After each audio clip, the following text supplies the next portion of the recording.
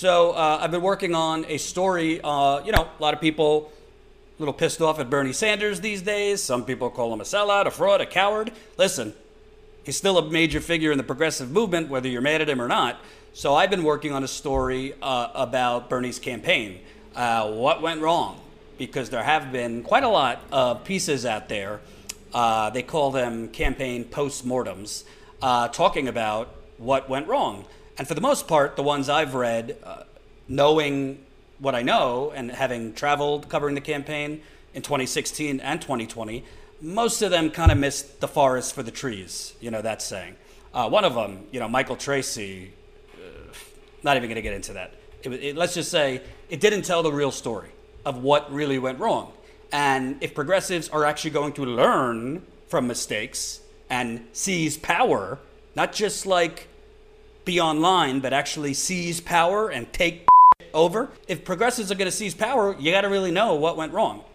So that longer story is coming out next week. I've already spoke with over 12 staffers that worked for Bernie Sanders, some of them very high level. Most of them didn't want to go on the record, but they went on background, which is not quite on the record, but not off the record. It's kind of in the middle, where you could use what they tell you, but not say who said it.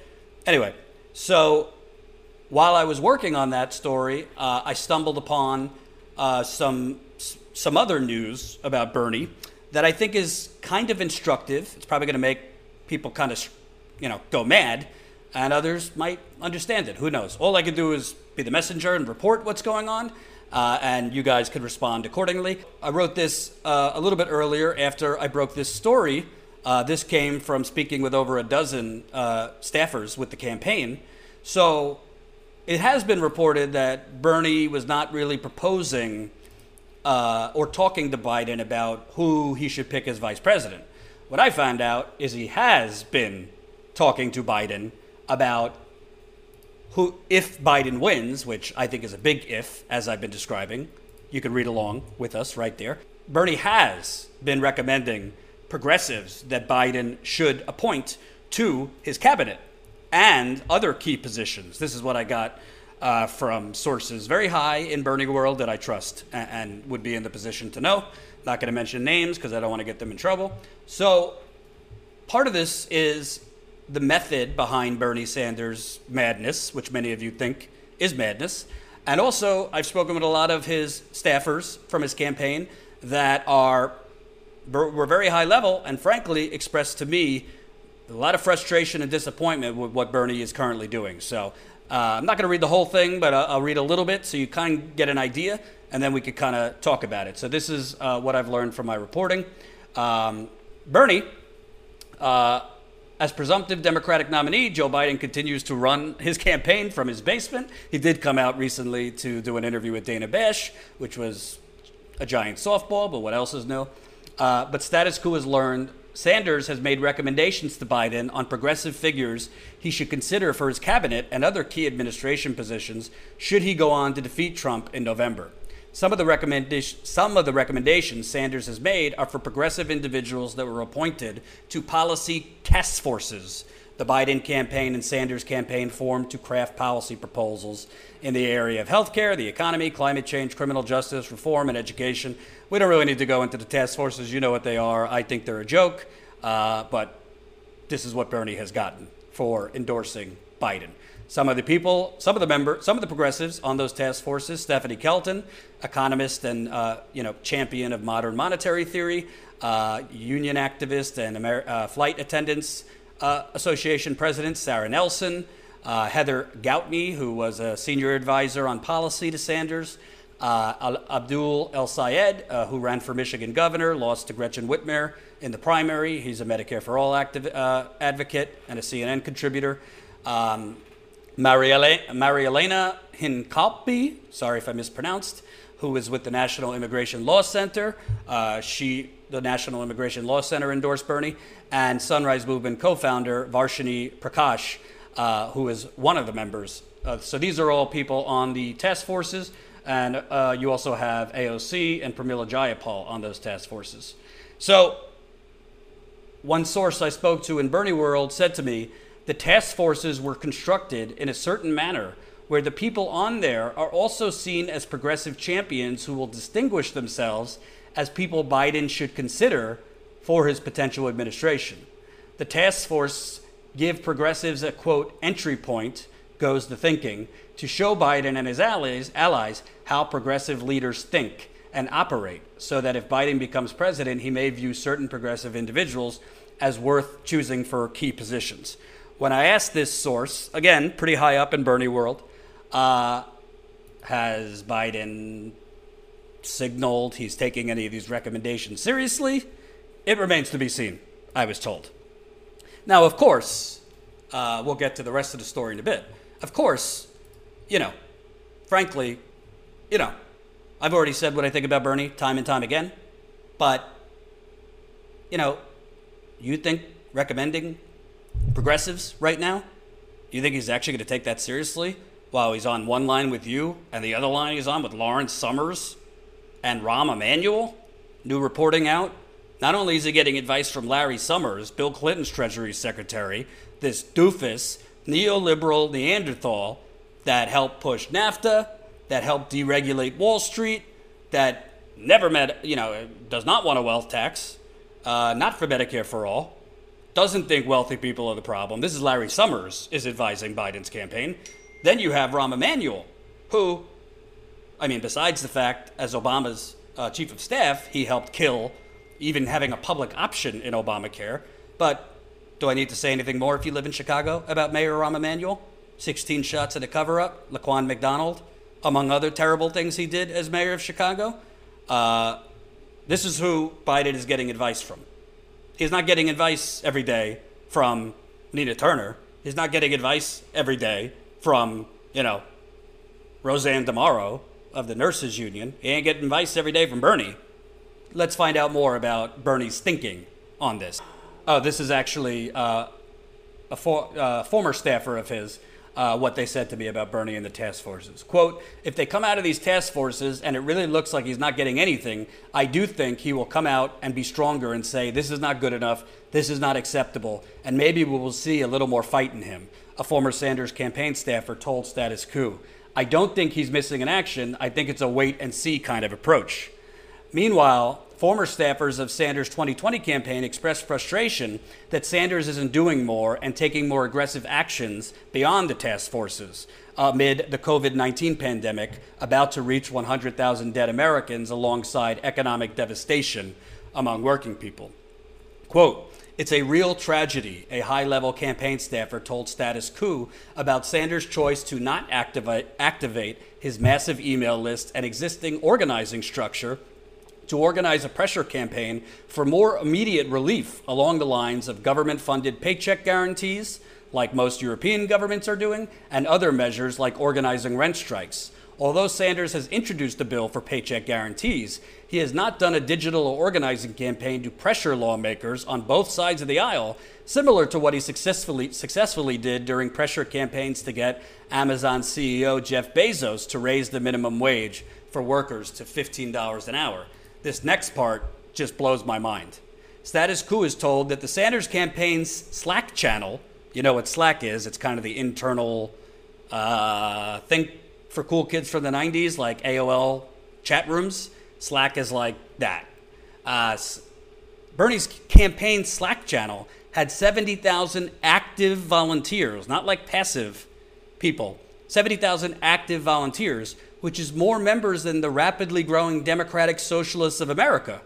Yet that Slack channel and other organizing structures that were part of the campaign have not been transferred over and put into use to push Republicans or Pelosi on bolder and more immediate economic relief at a time when 39 million Americans have filed for unemployment. A former high-level staffer said Bernie's organizing army could be leveraged right now to help progressive congressional candidates and vulnerable incumbents like Congresswoman Rashida Tlaib win re-election in a close race. This staffer said to me, if Rashida Tlaib loses by 900 votes after winning by 900 votes last time, and Bernie didn't do anything to turn people out, I'm going to be pretty pissed off, one staffer told Status Quo. There might have been some expletives in there too. So let me kind of break this down so you get what it means. So, Bernie and the broader story that I'm doing for next week, Bernie didn't actually have over 1 million volunteers. That was kind of not an intentional lie he told, but kind of part of what has been explained to me by former staffers as kind of Bernie's magical thinking. So I'll explain that once that story breaks next week. But once we break that story next week. But he certainly has the biggest organizing apparatus of any politician, period. Yes, people can't get together right now. The progressives are not like the loony, Trump, don't tread on me. I want to go maskless and, get coronavirus people. But progressives, by and large, there can't be traditional organizing right now like we're used to. But most people are sitting at home. Most people are looking for guidance, looking for leadership, looking for something to get excited about, looking for something to be hopeful about. Bernie's got an email list in the hundreds of thousands. He's got a Slack channel, 70,000, again, bigger than Democratic Socialists of America. And his campaign has kind of shut all those things down, I'm told. So that is just enormous people power, organizing power that took many years to build up, that's kind of been put on pause at a time when it could actually make a difference. That Slack channel, this email list, the people who were phone banking, they're all still, Bernie world still has their contacts. They could be pressuring Democratic legislatures not to sign on. They could have been pressuring Democratic congressmen and senators not to sign on to the original coronavirus bailout. They could be organizing right now for things like rent strikes, for things like mortgage cancellations, student loan, massive student loan reduction, paycheck guarantees. So it's just kind of like such a waste. And I think that source that said it's a tragedy to basically not be using these things because they could be effective right now. At a time when so many more people are home. And Bernie has this digital army that could be pumping these messages and demands through Twitter, Instagram, Reddit, and then the media who's looking for things to cover could be picking it up. It could be a major organizing effort, but he has chosen not to use it. And you got to wonder why, and I think I'm going to get to the why here. Another high-level staffer for Sanders' 2020 campaign said Bernie's refusal to organize and lead amid the coronavirus pandemic is hurting the progressive movement. Quote, it sets the movement back because for all the progress we made coming into 2020, a lot of the things are going to fill that vacuum, and a lot of those things will not be good. But a different staffer who was more inclined to give Sanders the benefit of the doubt said critics shouldn't underestimate that Sanders' long-stated desire to defeat Donald Trump is making him more cautious than he normally would be in organizing against the Democratic Party. He's, quote, willing to see literally anyone but Donald Trump win this election. But former campaign staffers don't seem to agree. In a recent interview, former campaign National Press Secretary Brianna Joy Gray told Status Quo that Biden should not feel like black people or progressives owe him their vote, stressing he is not yet the official Democratic nominee. And Sanders' former digital communications director, Josh Miller Lewis, blasted Biden on Twitter today for his campaign's surface-level outreach to millennial voters, which I covered yesterday. Josh wrote, "This is embarrassing. We don't want virtual happy hours with young politicians. We want Medicare for all and a Green New Deal. These people learned absolutely nothing from the success of a 78-year-old senator with young people." Other staffers have pointed out that Sanders hasn't forcefully spoken out against the Democratic Party going along with the original coronavirus relief bill, by all measures a $2 trillion bill that provided a massive corporate bailout while providing some decent measures like an additional $600 in unemployment benefits. One high-level Sanders campaign staffer compared Bernie's decision to vote for the bill and not fight to stop it to his decision in the early 1990s to vote for the crime bill, a bill whose mass incarceration provisions he opposed and warned against, but also had the violence against women's provision that compelled him to vote for it. The original corporate bailout bill, there's an editing thing there, I'll fix it later. posed a moral conundrum for progressives like Sanders. Quote, you have things that are totally irresponsible coupled with things that are completely necessary and important, a source told Status Quo. It struck him emotionally deep down because he knows who his base was. Working people across America, they're the ones getting screwed. So if you put something in front of him that says an extra $600 a week for each of them, he has to deliver for them. For frustrated progressives, Sanders' campaign press aide and Deputy Iowa State Director Bill Neidhart suggested progressives need to see the bigger picture, even if it pains them. Quote, this movement is about creating a country and a world that treats working people with respect and sees the downfall of incredibly powerful and moneyed corporate interests as a priority, Neidhart told Status Quo. Anyone engaged in that fight, anyone who holds true to that mission, must see what Bernie sees and see the incredible need to defeat Donald Trump. Anyone who is spending the second half of 2020 not working as hard as they can to defeat Trump is missing the forest for the trees. So I'm kind of torn on this because I do think there's a thing called nuance. I really do. And I also think I spoke with one person who worked for Bernie in his campaign, spoke with him quite a lot, has an idea about what he's dealing with now. And I think a lot of people don't realize because we build up our leaders. We all have kind of a hero complex or had a hero complex for Bernie. I think we all kind of forget. And again, this is not like me defending his inaction. This is me explaining what I was told by some people who know him. Bernie Sanders is a human being.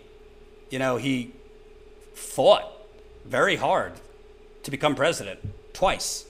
He put everything he had into this. For a brief moment, he actually thought he was about to win the Democratic nomination.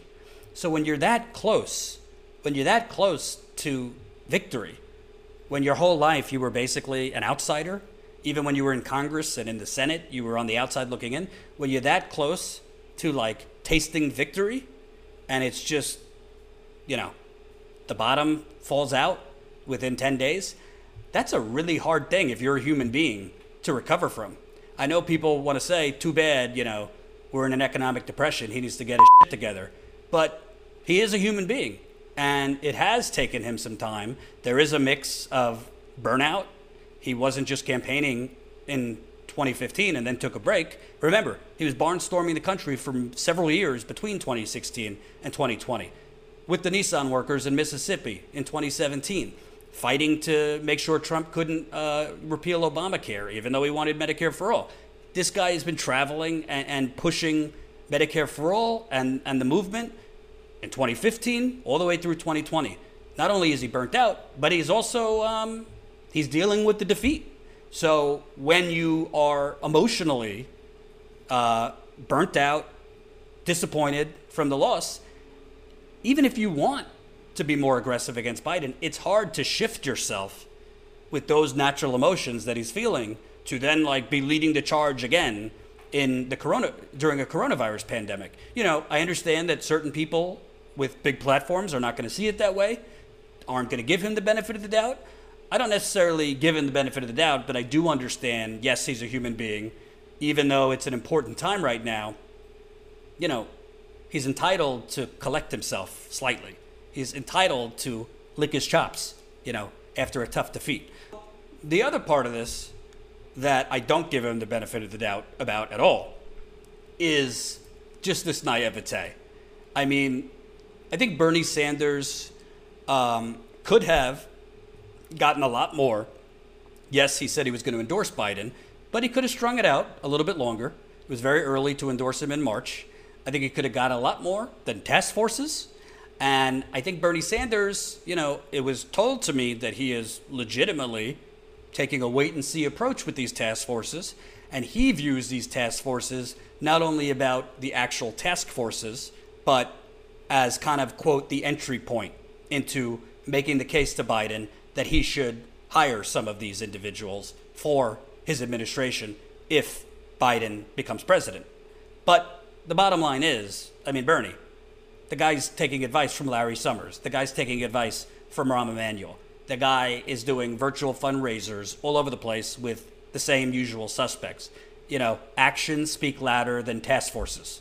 But the bottom line is, this is not, Biden is doing these task forces not as like an apprentice program, not as like a, trial period for these progressives. If they do a good job, maybe I'll appoint some of them to my administration. These progressives on this committee wouldn't be able to agree with Larry Summers and Rahm Emanuel on where to eat breakfast, much less economic and healthcare policy.